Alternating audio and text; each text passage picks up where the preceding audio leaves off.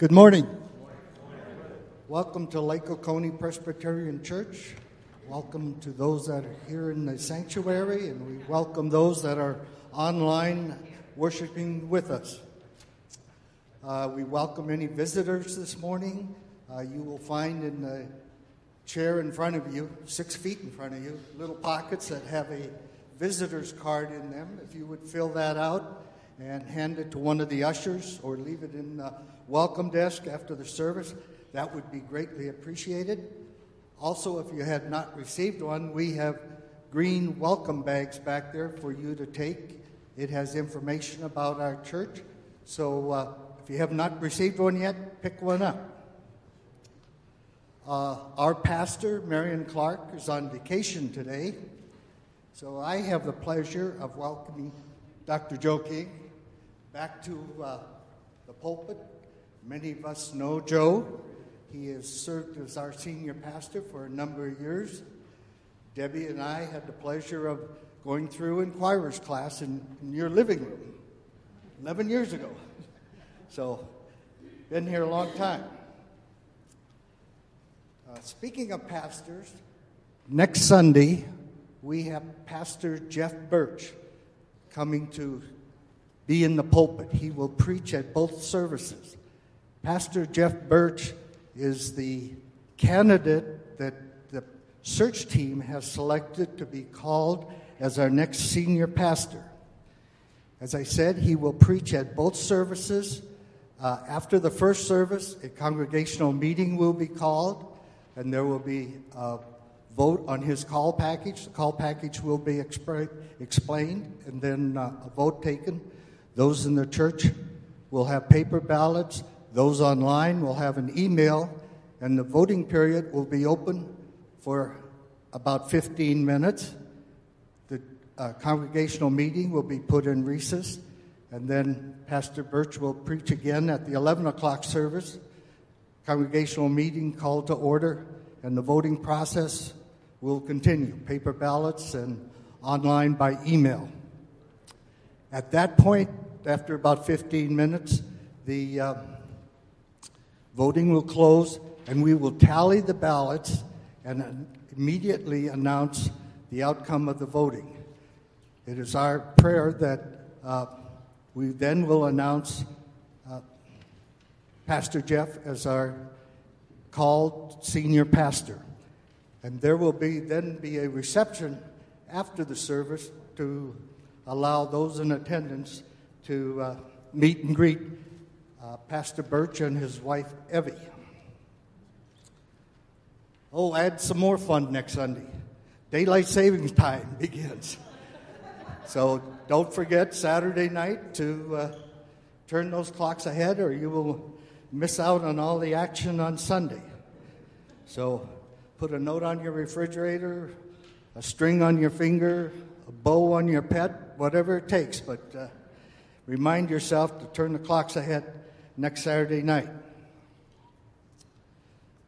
Another announcement coming up March 19th to the 16th, a virtual election via email will be conducted to elect deacons. You know, there's a description of each candidate in the bulletin today.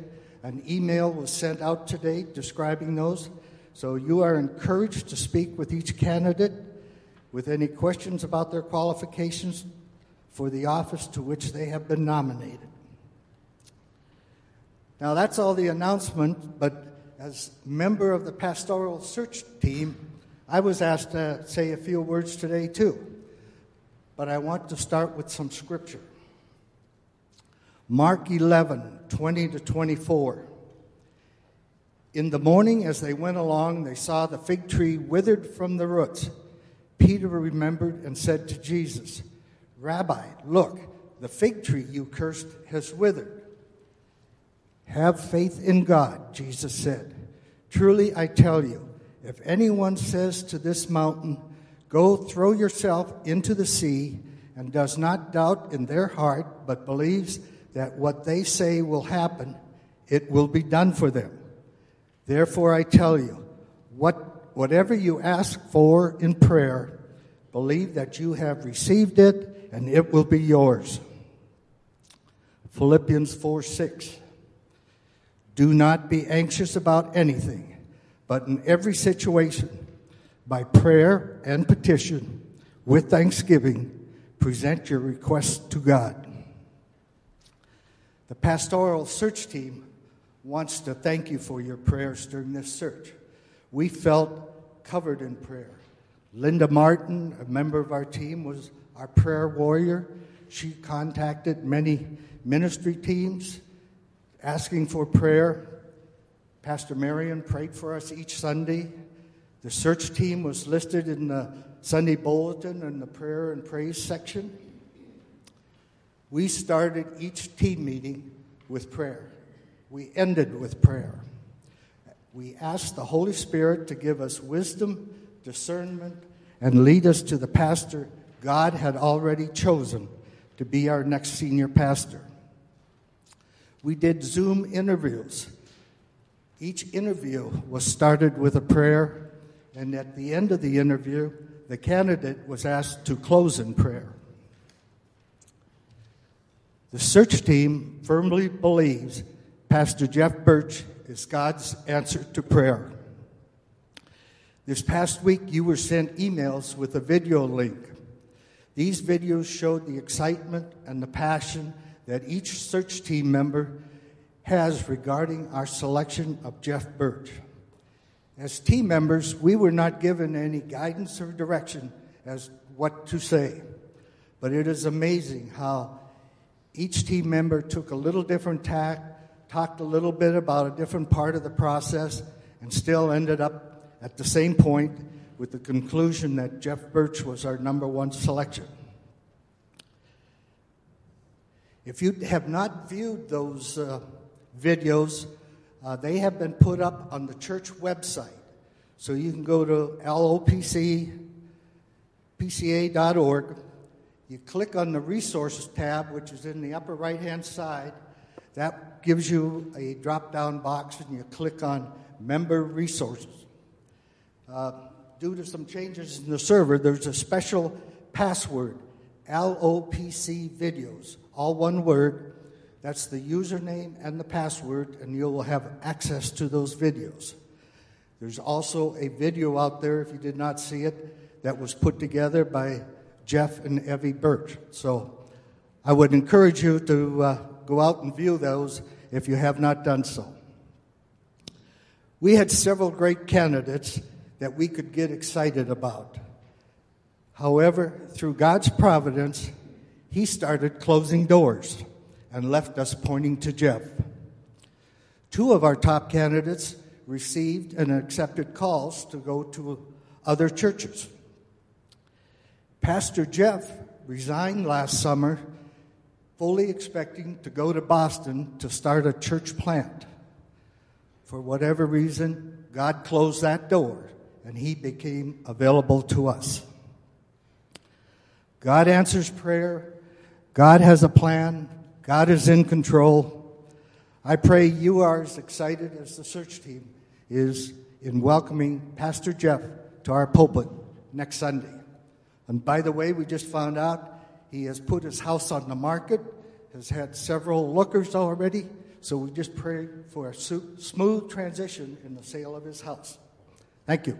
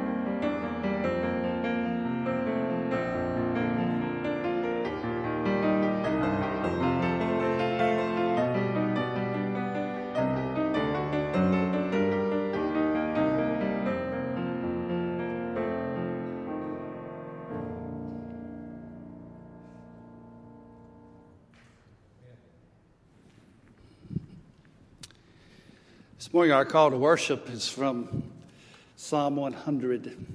Listen to the word of God. Make a joyful noise to the Lord, all the earth. Serve the Lord with gladness. Come into his presence with singing. Know that the Lord, he is God. It is he who made us, and we are his. We are his people and the sheep of his pasture. Enter his gates with thanksgiving, and his courts with praise. Give thanks to him and bless his name. Would you pray with me? Father, as we come this day, we thank you that we're able to gather and to worship, either here in person or online. And Lord, we want to worship you with all our hearts. We ask that the Holy Spirit would be present in a very real way today. We pray, Father, that there be anything that would hinder the work of your Spirit within us, that we confess that to you now. For Father, we are here for your glory. We are here for your praise. And we love you because you first loved us. In the name of Jesus Christ, we pray. Amen. Would you stand together and let's sing together, Thy mercy, my God, is the theme of my song.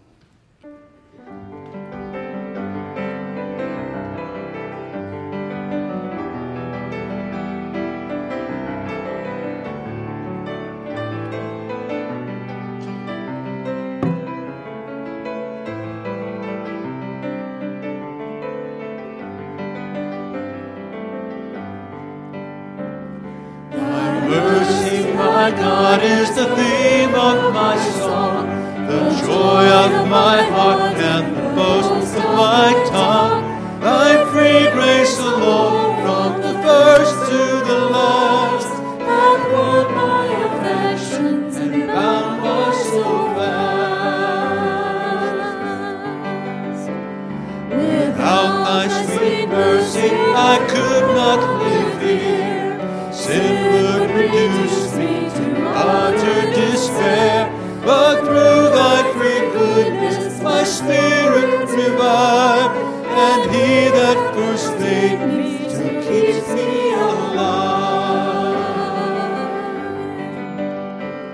Thy mercy is more than a match for my heart, which wonders to feel it on hardness depart. Dissolved by thy goodness, I fall to the ground, and weep for the praise of the mercy I found. Great Father of mercies, thy goodness I own, and the covenant love of thy crucified Son.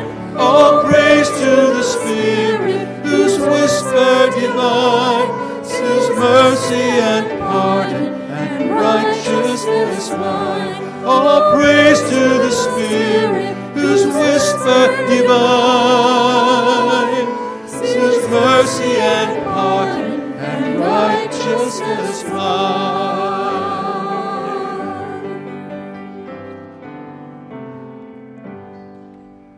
Would you remain standing and let's recite together the Apostles' Creed. I believe in God the Father Almighty, maker of heaven and earth, and of Jesus Christ, his only Son, our Lord, who was conceived by the Holy Spirit, born of the Virgin Mary, suffered under Pontius Pilate, was crucified, dead, and buried. The third day he rose again from the dead. He ascended into heaven, and sitteth on the right hand of God the Father Almighty. From thence he shall come to judge the quick and the dead. I believe in the Holy Spirit, the Holy Catholic Church, the communion of saints, the forgiveness of sins, the resurrection of the body, and the life everlasting. Amen. Would you please be seated? As you are being seated, I want to invite you to join me at the throne of God as we come before the Father in prayer. Would you pray? Lord, we bow in your presence because you are our Lord. You are our King. You are the one that we are singing about today. We thank you that we can assemble together, either online or here in person. But we thank you that your Spirit is with us and guiding us in our worship. Our Father, we come and ask first that you would prepare our hearts for this time together, the time to meet with you, the time to pray, the time to seek your face. Father, we would pray for the members of this church, thanking you for each and every one that you have so sovereignly moved in their heart to join here. And we pray, Father, for those that are our guests today as well. And Lord, we know that there are multiple needs and concerns among this congregation. Concerns about health, concerns about employment, concerns about children, grandchildren, concerns, Father, about the future, concerns about your leading and your guiding. There are those here, Father, who need to hear from you in a special way. Lord, would you lead us, as the psalmist says, on a level path, that we would know the will of God. Pray, Father, for this church, and thank you for the work of the pulpit committee and the hours that they have entrusted to work in your kingdom. And we pray for this candidate as he comes next Sunday, that, Lord, you would confirm to him and confirm to this congregation your will. We pray, Father, for the future of this church, that it might be bright and it might be glorious. Your Spirit would be upon it, and all those who come through these doors would know it's good to be in the house of our God. There's something different about these people because we love you. Lord, we thank you that you are sovereignly working all things after the counsel of your will. And we ask your forgiveness, Father, the many times that we have forgotten that and ignored that. But we come today to be refreshed. We come today to be encouraged. We come today to lift up our Savior, Jesus Christ. Now, Lord, would you give comfort and peace to those today who need it, to those who need healing? Healing, Father, not only physically, but maybe emotionally. Some need to put the past behind. Father, we need spiritual healing as well. We need to walk in your grace, in the nurture and admonition of the Lord Jesus Christ. Would you do that for your sake? And would you encourage your people this day? We lift our time to you. And we pray this in the name of Jesus Christ, our Lord and Savior. We pray. Amen.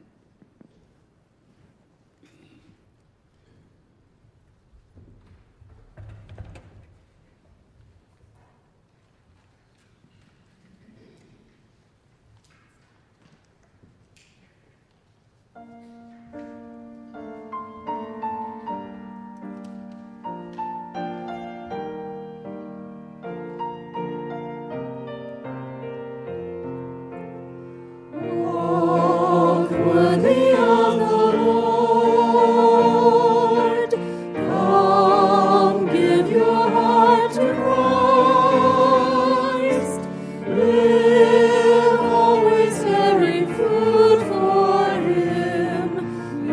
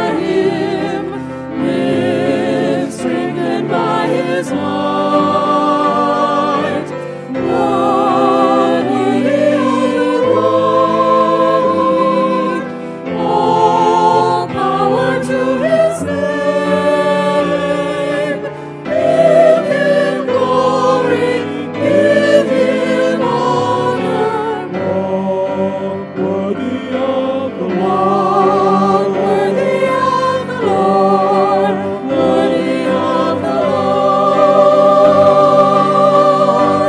worthy of the Lord.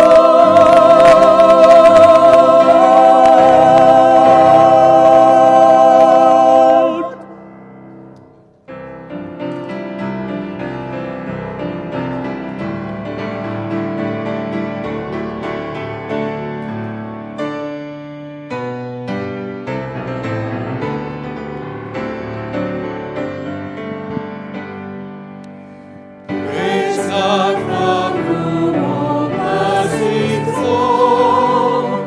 Praise Him, all creatures here below. Praise Him above the heavenly hosts. Praise Father, Son, and Holy Ghost. Amen. Thank you. Would you please be seated?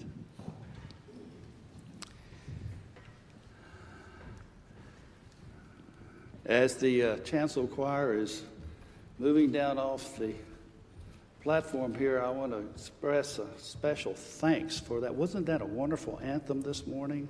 Amen. Just really a blessing. Thank you. I want to say, too, on behalf of my wife Nancy, who's here, and me, we are delighted that you would have us come back one more time and fill the pulpit. And to Marion, I think, is on vacation today, and the session inviting me to come back one more time and just open the Word of God. What an honor that is. And it's so good to see so many new faces here as well. I should say new mask here today. I can't really see your face, but it's just great to be back, and what wonderful memories we have of being here and serving the Lord as a pastor here for some 12 years, and getting to come back and to preach is just a real joy. I want to invite your attention to a passage of Scripture from the Gospel of Luke. It's the 12th chapter, and we're going to pick up our reading this morning with the 22nd verse. Luke chapter 12 and verse 22 and following. I remind you that as I read this is God's Word that we're reading. We don't think it becomes the Word of God or it contains the Word of God. It is the inspired, inerrant, infallible Word of God. And when God gives us His Word, we should listen intently, diligently to His Word. I'm going to begin our reading this morning with verse 22. Would you listen as I read? And He said to His disciples, "Therefore I tell you, do not be anxious about your life, what you will eat, nor about your body, what you will put on. For life is more than food, and the body more than clothing. Consider the ravens. They neither sow nor reap. They have neither storehouse nor barn, yet God feeds them. How much more value are you than the birds? And which of you, by being anxious, can add a single hour of life to his span of life? If then you are not able to do as a small thing as that, why are you anxious about the rest? Consider the lilies, how they grow. They neither toil nor spin, yet I tell you that even Solomon in all his glory was not arrayed like one of these. But if God so clothes the grass which is alive in the field today, and tomorrow is thrown into the oven, how much more will He clothe you, O you of little faith? And do not seek what you are to eat or what you are to drink, or be worried. For all the nations of the world seek after these things, and your Father knows that you need them. Instead, seek His kingdom, and these things will be added to you. Will you pray with me? Father, now as we open your word, We pray that the Holy Spirit would give us understanding and direction. That, Father, you have inspired your word. Now we ask that you would illumine your word and open our hearts, that we would love you more, we would repent more, that we might love one another more, and that we might be more changed into the image of Jesus Christ. Thank you, Father, for your work in our hearts and what you'll do in the next few moments. In Jesus' name we pray. Amen.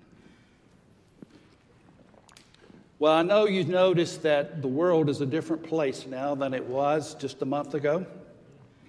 It's a different place than it was years ago. I can't imagine growing up and having a cell phone that I could put a text message in and send it literally around the world in just seconds, or a picture. I can't imagine having a social media platform and being able to get online and express my opinion or teach something free of charge in many ways. Give my opinion. But let me ask you this question. Now that we've got YouTube and TikTok and we've got Flitter and we've got Instagram and Snapchat and all those things, and I don't even know all of them. If one of the CEOs came to you and said, I want to give you 30 minutes of my time free on my social media platform to say anything that you want to say, what would you say? Would you talk about politics? Would you talk about COVID-19? Would you talk about your family? Would you talk about the world to come? Would you talk about the gospel? What would be the thing that would drive you in those 30 minutes that you wanted the audience of the world to hear? I can tell you one thing I would not say. I wouldn't talk about being anxious. And it's interesting that that's the very thing that Jesus did on the Sermon on the Mount early in his ministry in Matthew chapter 6. And again in Luke chapter 12 at a different location in Galilee later in his ministry. Here's what he said. Therefore, I tell you, do not be anxious about your life, what you're going to eat, or about your body, or what you're going to put on. Now, it's interesting that the word that's used here for anxious comes from two different Greek words. One of the words means mind, and the other word means to divide. So when a person is anxious, they have a divided mind. Now, you see that through Scripture because we all struggle with this. For instance, in Luke chapter 10 and verse 38, Jesus went to eat dinner with some of his best friends, Mary and Martha, and I don't know, but I assume Lazarus may have been there. Some of his good friends. Can you imagine having Jesus come eat dinner with you in your home? How would you clean the house? What would it look like? Preparation of the meal. And Martha gets so tied up about everything that she says to Jesus, tell Mary to come help me prepare the meal. And Jesus says to her, Martha, you are so distracted. And it's interesting the word that he uses there because it's the word meaning to be tied up in knots. She was focused on the things rather than the person that evening. I've often wondered if she had the gift of hospitality or not. But nevertheless, she was struggling with it. Or I think of Peter. Oh, don't you just love Peter? I mean, the only time he opens his mouth is to put a different foot in it. It's just amazing how God, through the inspiration of the Holy Spirit, put Peter in there. You remember the occasion when Jesus fed the 5,000? And after he fed the 5,000, he went up on the mountain to pray that night, and it was 3 o'clock in the morning. He sent the disciples, including Peter, back in a boat, and the wind got up, and And Jesus came walking on the water, and Peter's the only disciple that says, Lord, can I come walk on the water with you? None of the others were getting out of the boat. They were scared to death. Jesus says, come. And then we read as he was walking on the water that he saw the wind and he saw the waves. You know the word is there? He's anxious, divided mind. And he begins to sink. You ever wonder how he got back in the boat? Did he swim? No, Jesus took him by the hand, I think. And he walked on the water back into the boat. I can imagine what the conversation must have been among the disciples. Well, here's a man that's worried. He was worried about paying his taxes. And we read there in the Gospel of Luke later on, in Matthew, chapter 17, he's worried about paying his taxes. Jesus said, listen, all you got to do is go down to the lake, put a hook in the water, and you're going to catch a fish. And when you catch the fish, open the fish's mouth, and you're going to get some money come out. Go pay your taxes. I've often wondered if Peter ever went back to that same lake fishing again. I said, Lord, this is a good deal. But you know what the text says? He was worried, distracted. Now listen, the same guy that I'm talking about wrote 1 Peter and 2 Peter in the 5th chapter of 1 Peter. Here's what he says later on in his life. Casting all your care upon him, for you are his personal concern. He had matured through those years.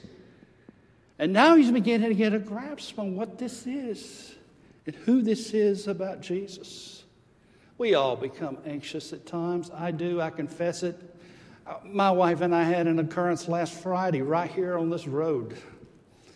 We wanted to get out of town. We're driving down this way. And you know, there's a stop sign, not a stoplight there.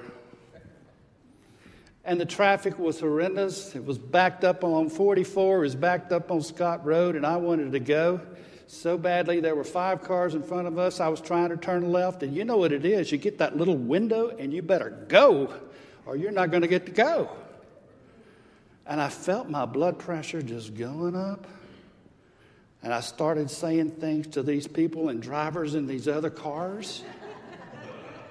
And my wife is sinking down in the seat, Lord, Lord, who is this man I'm married to? And then finally we get our turn, and there's one car in front of us, and this girl is texting. That's what I said. What's wrong with you people? Let's go. And my wife, she says, lovingly, graciously, and kindly, like a wife could only do you think being anxious is helping these other people drive better? I just pretended I didn't hear it. Then she said, do you think your attitude is what it ought to be? I just didn't hear it. Don't you think you ought to pray some? About 15 minutes later, I apologize. I didn't handle that well. Anxiety. Listen, let me give you just a few points here from what I'm calling the care that Jesus mentions here in this, verse 23. Listen. For life is more than food, and the body more than clothing. Notice the next verse. Consider the ravens. They neither sow nor reap. They have neither storehouse nor barn, yet God feeds them. How much more valuable are you than them? It's interesting, in this chapter, Jesus uses the word ravens. In chapter 6 of Matthew, when he was preaching the Sermon on the Mount, he used birds. Now, I understand that the country of Israel has one of the largest bird populations in the world. Matter of fact, it's a problem for the Israeli Air Force because so many of these birds fly into their planes, cause crashes. But it's interesting that Jesus says here in this text about ravens. Now, ravens are one of the strongest birds that God has created. They have really strong beaks. They have strong talons. They can fly. And you know what's something interesting about them? They're predators. And they're so strong, they can divulge onto a carcass and literally rip the meat off the carcass. And Jesus says, the Father feeds them. They go out and get the food, but the Father feeds them. He said, aren't you more valuable than they? I mean, all these many, many ravens? You wouldn't want a raven for a pet. Scavenger bird? No one wanted it. As a matter of fact, in the Old Testament, they were considered to be unclean. You couldn't even eat them. He says, you're so much more valuable. You see, it's a lesson from the lesser to the greater. You see that? And then he says, notice in verse 27, consider the lilies, how they grow. They will spin, toil, and I tell you that even Solomon in all his glory was not arrayed like one of these. Wow. You know, the word that's used there is a Greek word, cryon, which can be plants of many different kinds. Jesus chose to use the word here for lily. Now keep in mind that he is preaching this sermon in the middle of a desert. And there must have been a bank of lilies that were there that people would have looked at and said, aren't those beautiful in the midst of this desert? And he says, not even Solomon. Remember, Solomon was the third king of Israel. If you read 1 Kings chapter 10, one of the things you find out is he was extremely wealthy. A very wise man, but a wealthy man as well. And the queen of Sheba came from her country and came in to talk to Solomon so that she might get his wisdom. And when she came and she saw all his wealth and all the things that he had done and how wise he was, the Bible says she lost her breath. It was like, who is this guy? He could buy anything that he wanted. Notice what Jesus says in the analogy here. These lilies are more beautiful than anything that Solomon could ever purchase to wear. He says, don't you understand the care of God for you if he cares for something as simple as a lily? Proverbs chapter 3 and verses 5 and following says, trust in the Lord with all your heart. Lean not on your own understanding. In all your ways, acknowledge him. There's a third example that's used here, and it's in verse 28, and it's about grass. Notice what he says. But if God so clothes the grass which is alive in the field today, and tomorrow is thrown into the oven, how much more will he clothe you, O you of little faith? You know how much time we spend talking about what we're going to wear, what we're going to eat, where we're going to go, how we're going to spend our money, and all this just consumes us. I know it does me. And he says, listen, look at the grass. Now you have to understand that he's preaching this in a desert. And grass was a very valuable thing because there wasn't a whole lot of it. And notice something about this. The short lifespan of grass. He says it's here today and it's gone tomorrow. Sometimes in the Old Testament you read about the grasses of the field, and the sun would come up and the moisture through the night would water the grass, and then in the daytime it would wilt. They would take a sickle and they would cut this grass and they would bind it up in bundles, and they would take it home and they would use it for fuel in their ovens, because they had clay ovens. And the prominent thing that they would bake would be bread, and you had to get the oven at a certain temperature, and they control it with grass. But it would burn up like had no enduring quality to it whatsoever. And notice what he's saying here. Your life is so much more valuable than that. Well, let me give you some points about the cure. What do we do about this? Well, first, we're not to be anxious about it. Literally, the Greek word here says, stop being anxious. Just stop. Understand who it is that's really in control, and it's not you and it's not me. The word trust here in the Bible literally means a bold, confident, secure security or action that's based on that security. You see, there's a difference between trust and faith. Faith is what links us to the trust. Faith is the gift of God. Trust is what we do with that faith, and that we establish it in a secure being of Jesus Christ rather than trusting is what we do because of the faith that we have been given, and it is believing the promises of God even in all those circumstances. Now, notice what he says here in this text of Scripture. He says we are to trust. Now, why? Why is that such an important thing? I don't know about you, but when I am anxious, I'm not trusting. And that's why Jesus, on more than one occasion, preached the sermons to these people, because he understood the anxieties and the worries and the care of the life would keep them from trusting in the Father.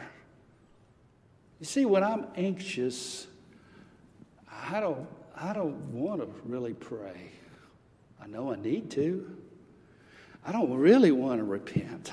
I want to control it. It's like the other day when my wife says, "Why are you so upset about this traffic condition?" I said, "Because I'm not in control."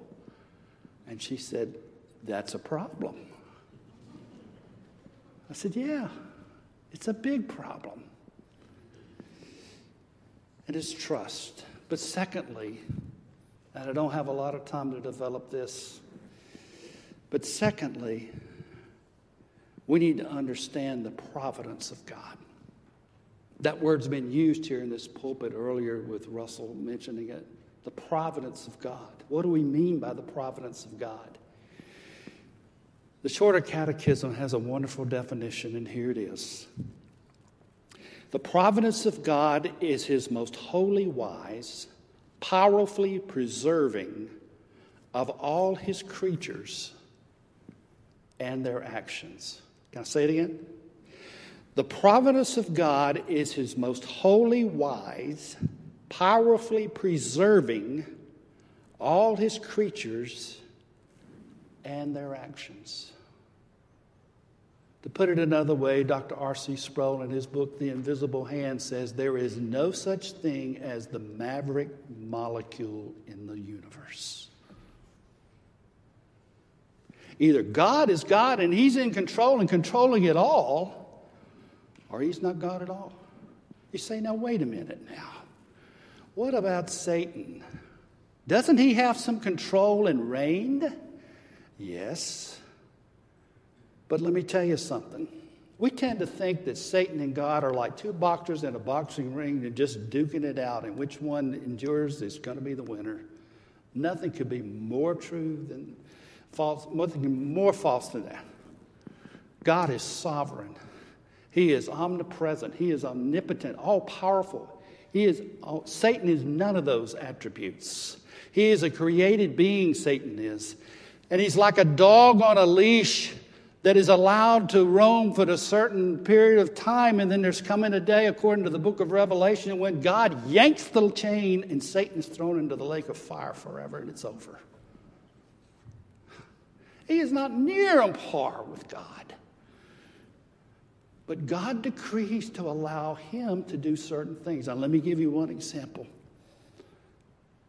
If you were to think about history and think about probably the worst thing that could have happened in history, I would point you to the crucifixion of Jesus Christ. Here is a complete innocent man, no sin whatsoever, falsely accused. The Romans arrested him, persecuted him, betrayed by his disciples, went to the cross, died as an innocent man for sinful people. Was it just chance? Acts chapter 2, Peter is preaching at Pentecost. And in the middle of his sermon, this is what he said in verse 22. Listen carefully. Men of Israel, hear these words. Jesus of Nazareth, a man attested to you by the mighty works and the wonders and signs that God did through him in your midst, as you yourselves know. This Jesus delivered up according to, listen, to the definite plan and foreknowledge of God, you crucified and killed by the hands of lawless men. Have you ever seen that before? It wasn't that just Jesus was in the wrong place. It wasn't as though he just had a bad day. No, this was planned from all eternity that he would be crucified, and is part of God's providential plan. You say, well, how does that relate to me? Ephesians chapter 1 and verse 11 says this, that the Lord has decreed all things after the counsel of his will. So whatever you're going through today, it is not by simply chance.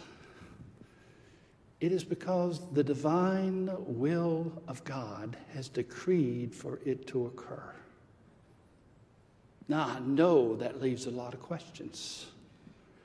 But I have to tell you, that's what the Bible says. And I am so amazed as I read through the scriptures and I look in my own life and see how God puts together the seemingly insignificant details of different things to put together the plan so that God says, this is what you're to do.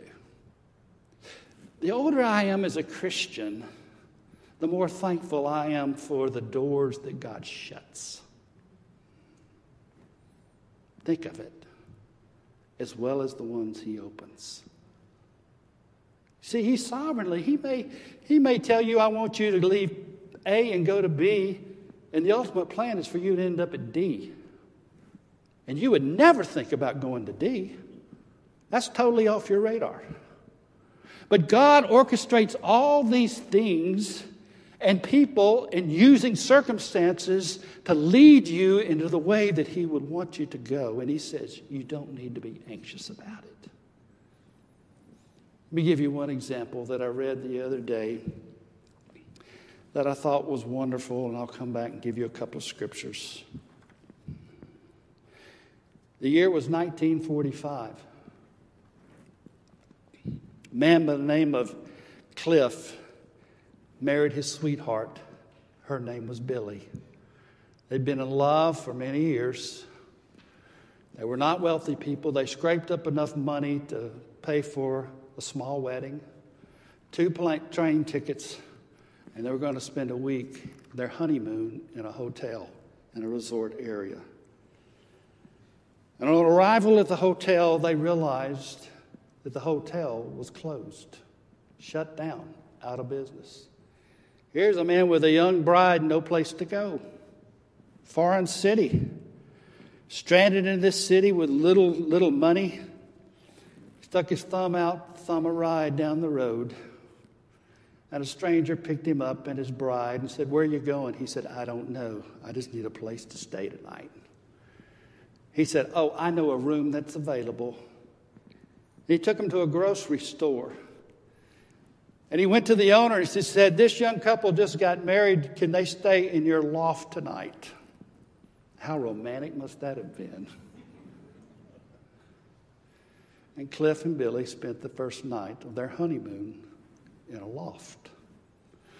The next day, the owner of the grocery store said, well, I've got a friend on the other side of town, and she's got a room in her house, and you might be welcome to stay there with her. Let me see what she can do. So Cliff and his bride got in the back seat. They went across town, took their little belongings that they had. They spent 3 days in this room, in this lady's house. Every morning, Cliff, being the musical man that he was, would play a couple of hymns on the trombone and sing a few hymns. Caught the attention of the lady there, and she said, listen, there is a conference, a youth meeting tonight downtown, and I'd like to invite you and your bride to come. He said, sure, we'd be glad to go. So off they go to this meeting. And when he arrived, the coordinator for the meeting said, I'm sorry, but the music minister, he's sick. Do you know anybody that could fill in? The lady that owned the apartment said, this guy can do it. And he led the service. Cliff did. The young man that preached that night, you may have heard his name, Billy Graham. And you may have heard his music director for 71 years, Cliff Barrows. And that evening, God began a certain special relationship that lasted 71 years between those two men. Let me ask you a question. What if the hotel had been open? What if the man who picked them up and took them to the grocery store and introduced them, the room would not have been available? What if they had gone to the other apartment across town and it had not been available? What if the lady had never invited them to go to the crusade that evening? What if Mr. Cliff Barrows had never met Mr. Billy Graham?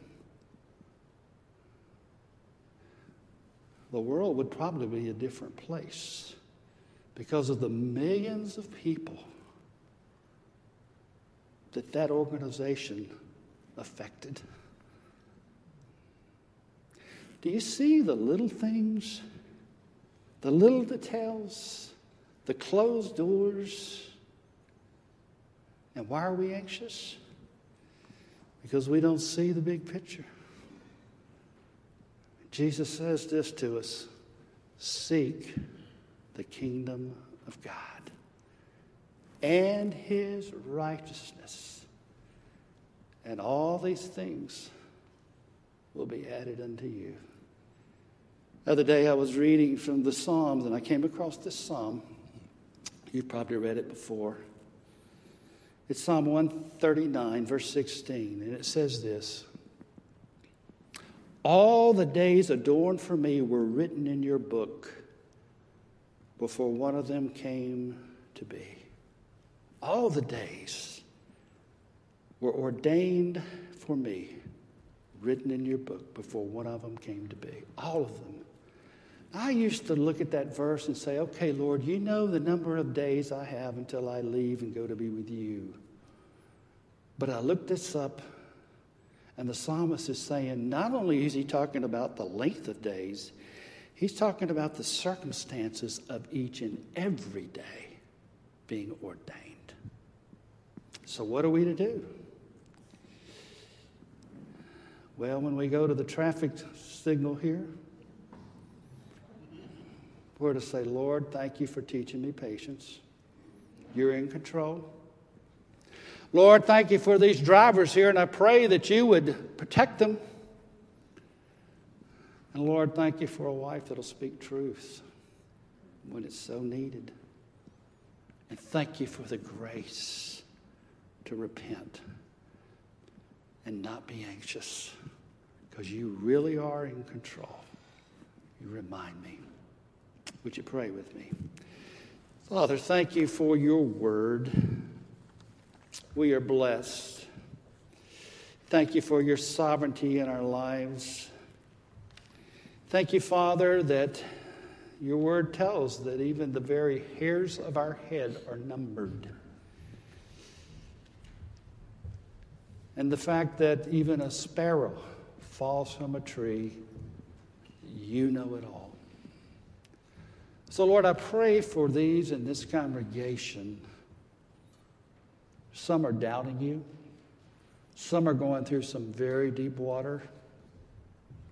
Some, Father, are up against a tidal wave, and they're saying, God, I don't want to drown. Would you encourage them? Would you show them, Father, that you are in control and that you're sovereign, not only in the big things, but even in the small, tiny, minute things. We give you thanks. In Jesus' name we pray. Amen. I want to ask you to stand and sing with me about this great Redeemer. There is a Redeemer. Would you stand together?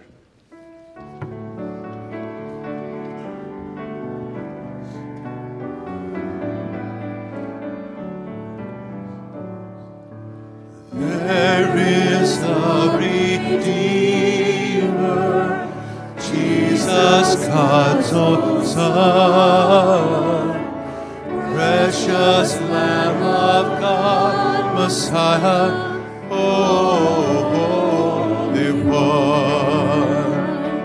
Thank you, oh my Father, for giving us your Son and leaving your Spirit till the work on earth is done.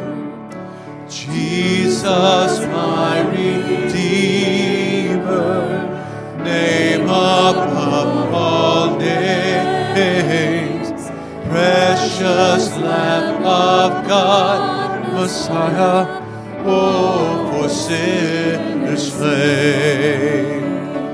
Thank you, oh my Father, for giving us your Son and leaving your Spirit till the work on earth is done. When I stand in glory, I will see his face. There I'll serve my King forever in that holy place. Thank you, oh my Father, for giving us your Son and leaving your Spirit till the work on earth is done. Thank you, oh my Father, for giving us your Son and leaving your Spirit till the work on earth is done. Would you remain standing for the benediction? And the Lord bless you, and the Lord keep you.